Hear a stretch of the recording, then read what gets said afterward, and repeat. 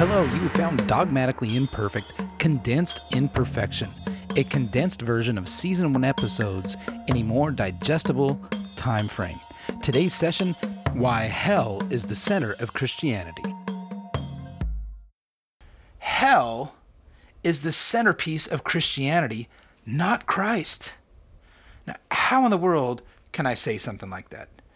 Well, let me start by pointing out that this idea of eternal punishment is not an extension of Judaism. And when we think about the understanding of Saul of Tarsus, right, his religious idea was rooted in Israel being God's people. Being an Israelite was not an eternal life, heaven, hell consideration. It was a temporal, here and now consideration.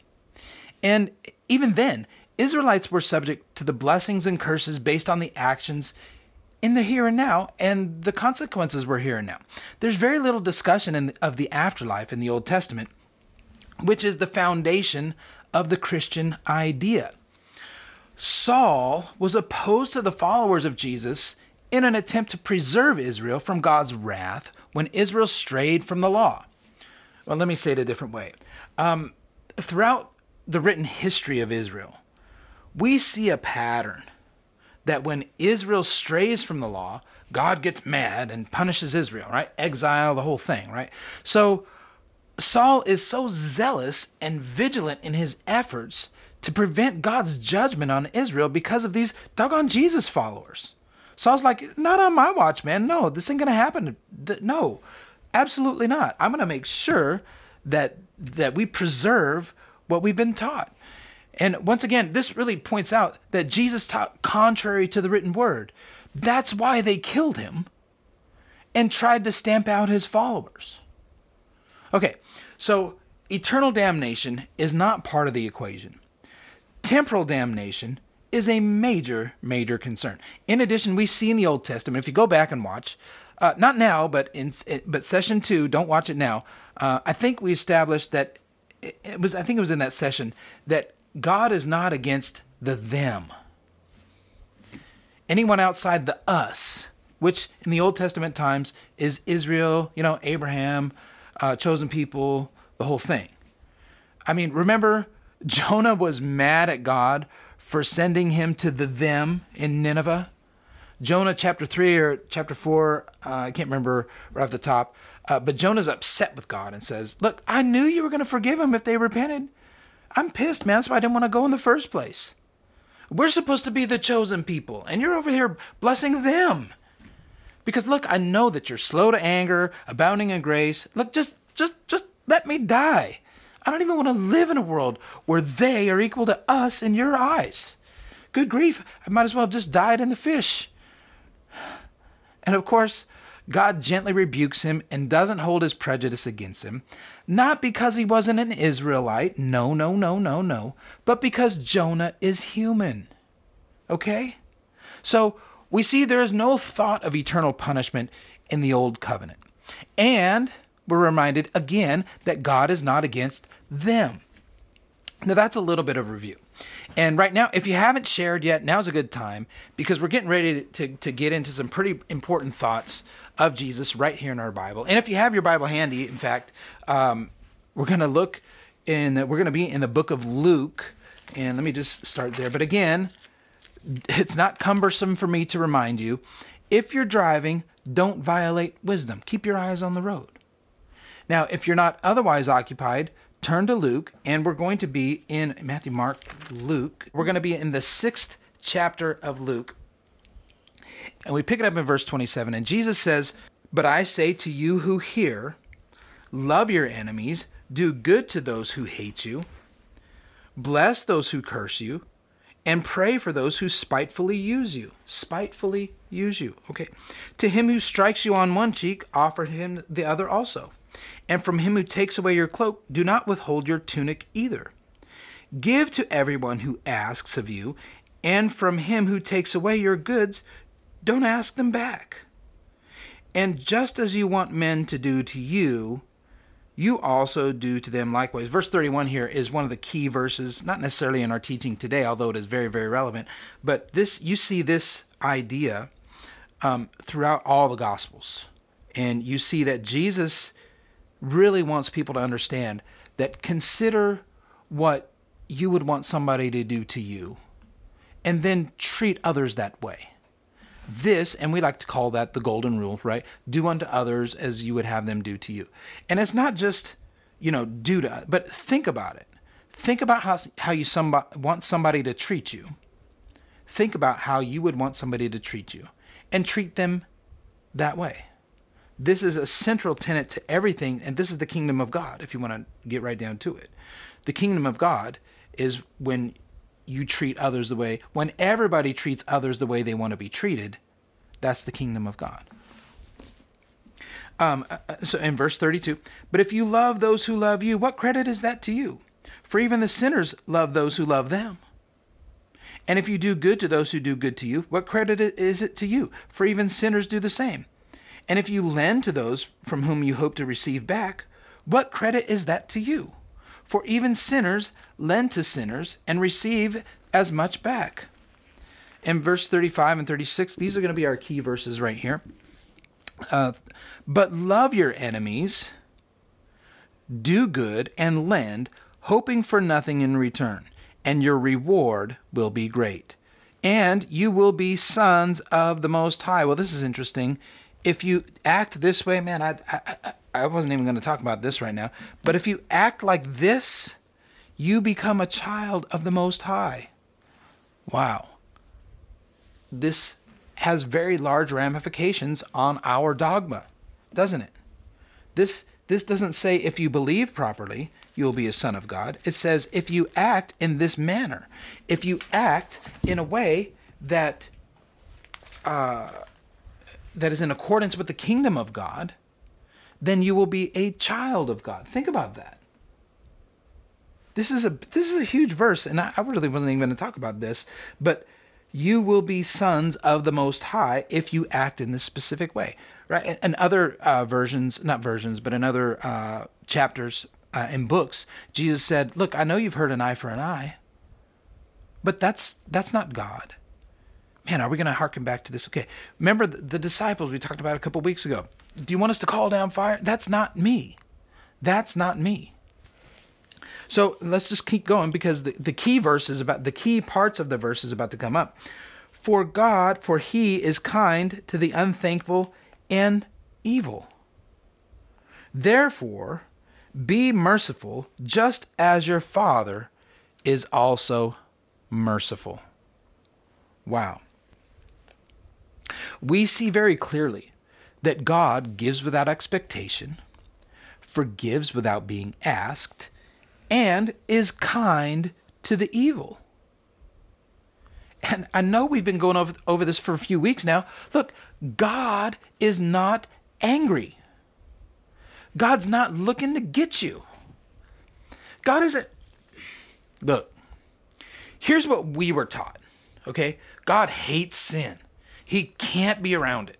So to accommodate God's own righteousness, God created a place to put sin where it will be either A, completely destroyed, or B, not destroyed, but tortured and tormented forever. Okay, we got a place for that now. And look, God really does love everyone, and he wants to bring everyone to heaven, but he just can't. He can't get around his own holiness. God's holiness demands vengeance and retribution. But God really does it out of love. And as he eternally punishes them, it's really in love. Doesn't really make a lot of sense, does it? When I say it like that, and maybe it sounds like I'm mocking. I'm not mocking God. Do not get it twisted, as they say, right? That is not what I'm saying. I'm saying the idea that we have is very contrary, even in its own assertion.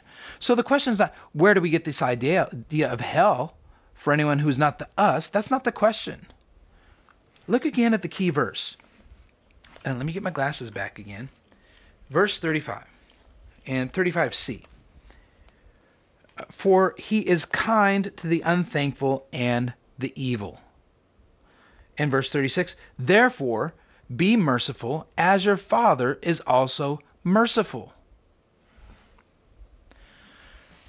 we've talked a lot about the idea that God's not angry.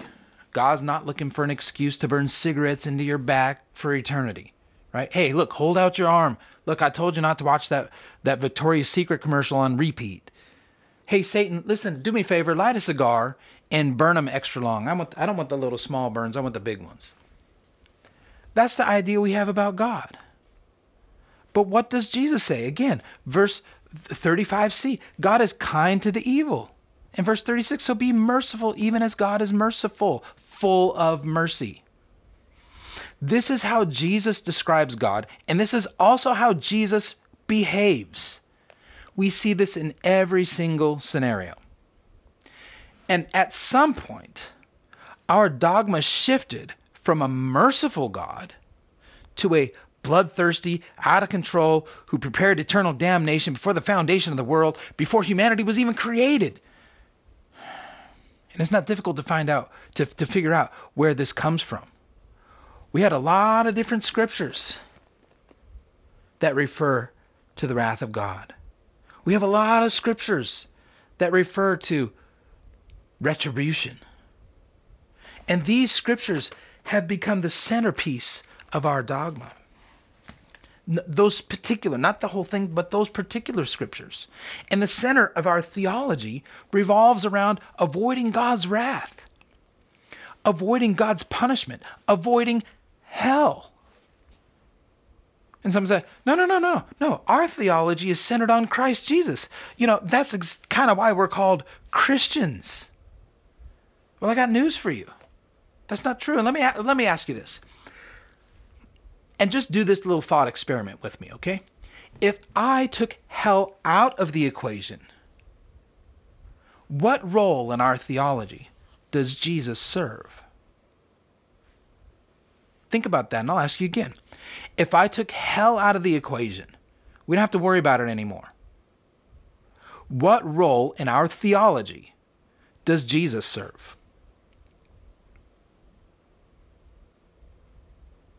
I'm just giving you a second to ponder as you're listening to the silence. If you're listening to the audio only, it's not an error. I'm pausing for what does the scripture say? Selah, right? We see that all the time, which means think about it. And think about this. When things don't go our way, or it seems like God's promises go unfulfilled, especially in the area of healing, we default back to this idea. God's ways are just not our ways. They're much higher than our ways. And who can know the mind of God? God is sovereign. He could just kind of do what he wants to do. So he doesn't have to really follow the promises in the book. I mean, I know they're his promises, but he's sovereign. He doesn't have to do that. He changes his mind. And guess what? He's got a good reason. He can see around the corner, and he knows why that he's not going to uphold his promises in the word. He's got a higher purpose. He's got a higher calling. That's what we've been taught. This is how we can literally stand on promises that go unfulfilled and remain in a faith that doesn't fulfill its promises. Continue to have faith in a God who doesn't even abide by his own word. I mean, we say this is his word. And when he doesn't abide by it, we give him a pass. Verbally, I don't know. Outwardly, we give him. Internally, we're going through all kinds of turmoil. And oh man, I don't want to blame God. We go through all that stuff because God is sovereign. But guess what? We don't take that approach when it comes to the idea of eternal damnation. Even when we have a scripture that gives us the very answer that we're looking for. Let's go ahead and let's take a look at Romans chapter 9. And we're going to look at verse 15. And this is Paul. And Paul's talking about when God talked to Moses. Okay? For he says to Moses, I will have mercy on whomever I will have mercy. And I'll have compassion on whomever I will have compassion. Wow. God is sovereign, right? God says to Moses, and we went over this last week. Remember we were in chapter 9 and we're going back and forth. Hey, well, look, it's the people and it's not the people. The people are not the people. And God's going to raise you up to kick you down, but he's going to show mercy on who he wants to have mercy. We didn't really stop and take time to look at it. We just kind of glossed over it. But let's take a look at it right now. God says to Moses, I will have mercy on whom I will have mercy, and I will have compassion on whom I will have compassion. Wow. God is saying, I'm sovereign. I can forgive whomever I choose, whenever I choose. And God told this to Moses way back, before Judaism got to where it was in the time of Jesus, that God will forgive whomever he wants. And we see Jesus do exactly that, right? He forgives people before they even ask. And Jesus repeatedly says that if you want to be like your Father in heaven, be kind to those who do evil. I mean, I guess maybe Christians define kind differently than Jesus did. Christians define kind as a lake of fire and eternal torture with all your senses intact, right? A never-ending torturous existence with worms eating your soul, all because you didn't believe in your heart and confess with your mouth. I mean, you weren't an evildoer. You were a non-confessor. You could have lived the best life ever, but if you didn't confess, sorry for you. It's just really, really too bad. I just feel so bad for you. Okay, I just saw this video yesterday about this little island in the Indian Ocean. And it's a people known as I'm trying to remember the name, the Sentinelese or something like that. Anyway, I know I butchered it and I apologize, but they're an indigenous people who have been completely isolated. They're on an island. They've been completely isolated from civilization for thousands of years. And anybody who tries to visit this island is killed by this tribe of people. And the latest guy that tried was, I think, 2018. He was a 26-year-old Christian missionary who thought that God was sending him to evangelize this people group so they wouldn't end up in hell. And he thought he was fulfilling the last of the Great Commission, right? Okay, this is where, man, last week we talked about the arrogance of our faith, right? Well, look, God can't come back. And Jesus can't return a second time until the whole earth is evangelized. And really, it's up to them if they accept or reject. But we at least have to go evangelize. So, hey, look, I'm going to do my part so God could do His part, as if God's sitting there with handcuffs. Anyway, but so I'm going to go. Let me stop the other. I'm going to go back to this now, right? So the people on the island, they are people that protect their land fiercely and kill anyone who shows up. And really, this young man was no different. And I'll go ahead and post a link to the article. I don't have time to read it all here. It's really an interesting story. But again, like I said, it harkens back to last week's session. Modern Christianity is arrogant to the point where we can't leave people alone. We're right, everyone else is wrong, and they're all going to hell if we don't get them saved. And the way we avoid hell is through Jesus. So we think that Jesus is the centerpiece of our faith, when in reality, hell is the driving force. Without hell, we think there's no need for Jesus to die on the cross. And this is the reason we skip over all the things that Jesus taught. What I'm saying is that the us-them mindset is so very corrupt that God is rejected as a result. The us-them mindset of the Jewish leaders. Understand? To the point where we killed God. And you're like, hey, Justin, we didn't kill God. That was the Jewish leadership. But it was really part of God's plan from before the foundation of the world. Look, we are no different from the Jewish leadership in the days of Jesus. We have the same formula, just a different them. The thing that we have done is raise the stakes.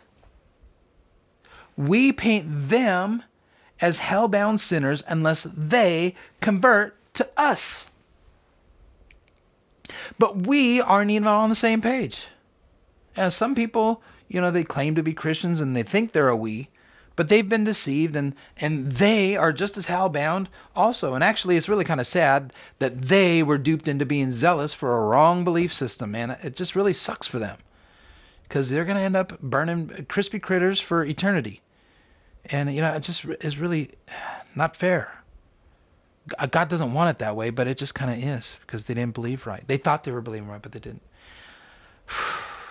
Not only do we see every other them as hellbound, but we live our lives walking on eggshells from fear of being corrupted and being kicked out of the right club. And many of you listening right now think that I'm in this category for what I'm saying in this series. You completely ignore what I'm advocating and focus on the part that puts me in the hell category. And you're ignoring everything that Jesus modeled. You're ignoring everything the way Jesus described the nature of God. You're ignoring the imago Dei in them because you're afraid of hell. You're deathly afraid of becoming a them. And guess what? This is the criticism that Jesus had for the religious leaders of his day. Their religious arrogance put them in a position of judging others and not showing mercy. Jesus told them, look, don't be that way. Don't be like that. And when it finally came down to it, Jesus forgave them anyway, before they asked for forgiveness, before they even knew they did anything wrong. Some said, no, he didn't. And you're exactly right, except for when he was on the cross. So I have some good news for you. Yes, you are forgiven. But not because Jesus died on the cross. Oh, I can't believe you said that. I can't believe he said that. I can't believe he said that. What? Did you hear that? Did you hear that on camera too? He said that we're forgiven, but not because Jesus died on the cross. What? Yeah, remember Jonah? He wasn't forgiven because he was an Israelite. He was forgiven because he was human. And you're forgiven the same way the Jewish leaders were forgiven. You don't realize what you're doing. You're forgiven the same way Saul of Tarsus was forgiven before he even invented the sinner's prayer. And we just read what Paul said. He's referring back to Moses, God's going to show mercy on whomever he wants to show mercy. He's sovereign. God, in the person of Jesus, showed mercy to everyone he came in contact with. And this was completely misunderstood by his followers. They couldn't wrap their head around the idea that Gentiles were a part of the us. Remember Jesus said, he was like, look, guys, I got a lot of stuff I got to tell you, but you're not able to handle it. You can't handle the truth. You can't handle the truth. I want the truth. You can't handle the truth. Jesus is like, I got stuff to tell you that you're not going to listen to me. You guys are sitting over here thinking about building a kingdom. Hey, I want to be number 2. I want to be vice president. Yeah, I want to be the Secretary of War, Peter. I want to be the Secretary of the Treasury. Where is Judas anyway? Where is that guy? I know he wants to be Secretary of Treasury. You guys can't even get it around your head that I'm not doing that, right? And if you are not Jewish and you think that you're a part of the right group, you are perfectly comfortable walking in heresy. What heresy? They thought it was for only Jewish people. And for somebody who's been grafted in, you sure take a narrow view of who actually qualifies for unconditional love. But I'll tell you why.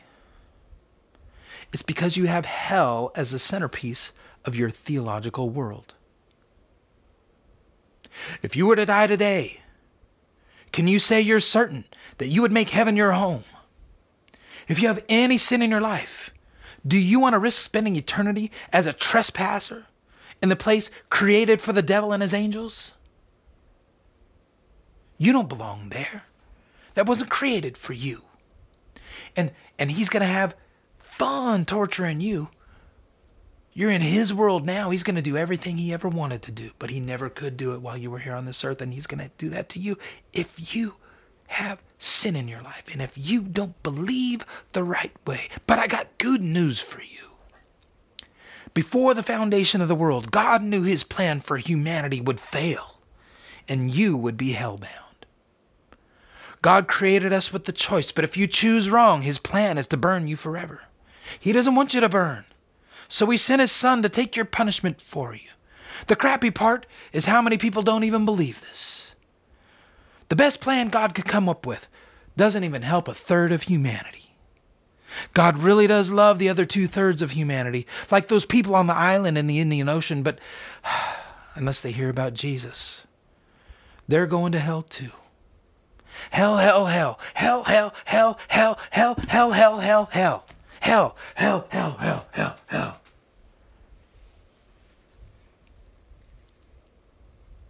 But if hell is not part of the equation, why did Jesus even die on the cross? Now that, my friend, is an excellent question. And I want to explore that coming up on the next session. But for about a week or so, I want you to ponder that question until that next session. For the rest of this session, I want to focus on this. When you take into consideration the idea that God is for the them, episode 002, and combine that with the idea that the Samaritan was the man's neighbor, that's episode 001, and combine that with the description of God as being merciful to evildoers, what we just read today, and combine that with the fact that Paul refers to God telling Moses way, way back that God is sovereign and will show mercy and compassion on whoever he wants to.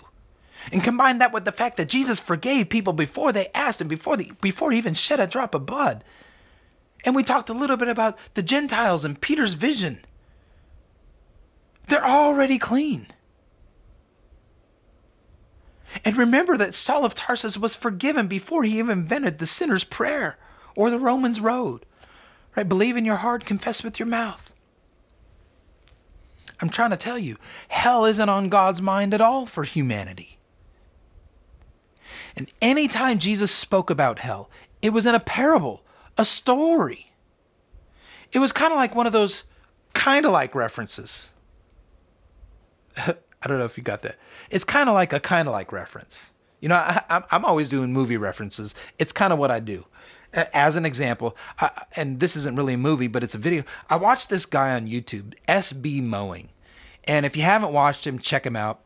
He's a landscaper, and he finds houses that have completely neglected yards, and they're overgrown with tall grass and weeds and volunteer trees all over the place. And he knocks on the door, and he gets permission to cut it all down for free. He does it for free. And the people are like, are you sure? You sure? I mean, can I pay? He goes, no, I don't want any money from you. I want to do this for you. Right? And he films the whole process, and I get to watch the transformation take place. And then at the end, you see the before and after images, and it's quite dramatic. And it's very satisfying to see the cleanup as it happens. And he does it section by section, right? He does wherever he sets the camera here, and he edges the grass, scrapes the sidewalk and the driveway and the gutter, right? And he trims the trees, and then he gets the blower, and he clears it all away.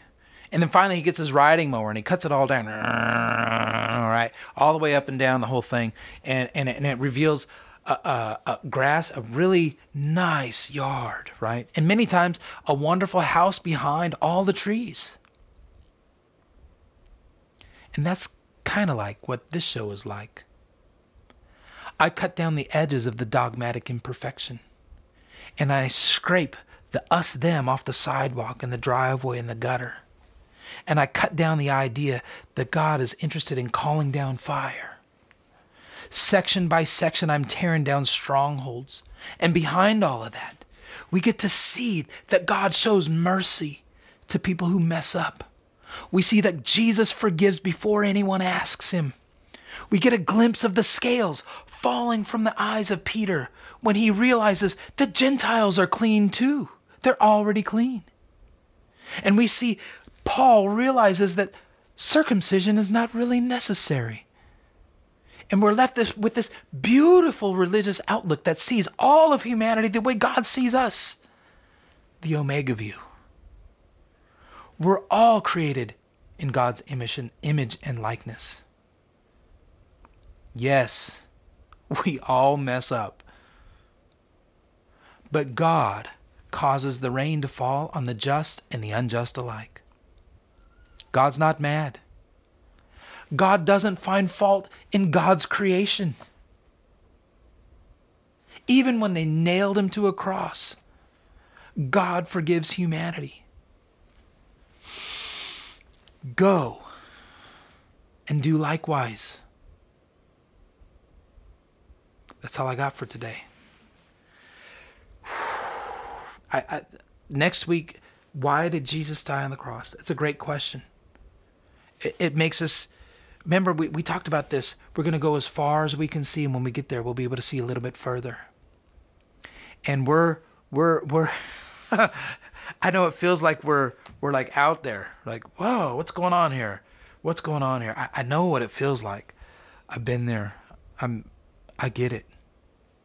Why in the world did Jesus have to die on the cross? It's a great question. Think about it for a week.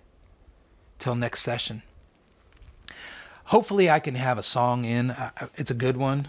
Amen. Imago Deus Omega Vius. Anyway, you'll get it next week. Hopefully, that's a little bit of a preview. But listen, thanks for watching today. Remember to like and share and hit the little thumbs up and subscribe if you haven't done it already. And do this more than anything. If you don't do any of those things, do this. Do your best to see the original goodness in others the way God sees the original goodness in you. Thanks for watching. Dogmatically Imperfect with Justin Marson is a production of Original Goodness Media. Thanks to everyone who supports this podcast. If you want to become a supporter of the podcast, there are a couple ways to do that. If you want to support us financially, you can go to the website originalgoodness.media. The other way to support the show is to share it with others directly or by leaving a review.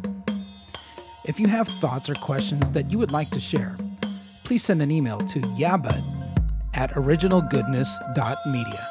That's YEAHBUT@originalgoodness.media. Make sure to search for the show on your favorite podcast and social media platforms. Special thanks to The Real Night Terror for our theme music. See you next time.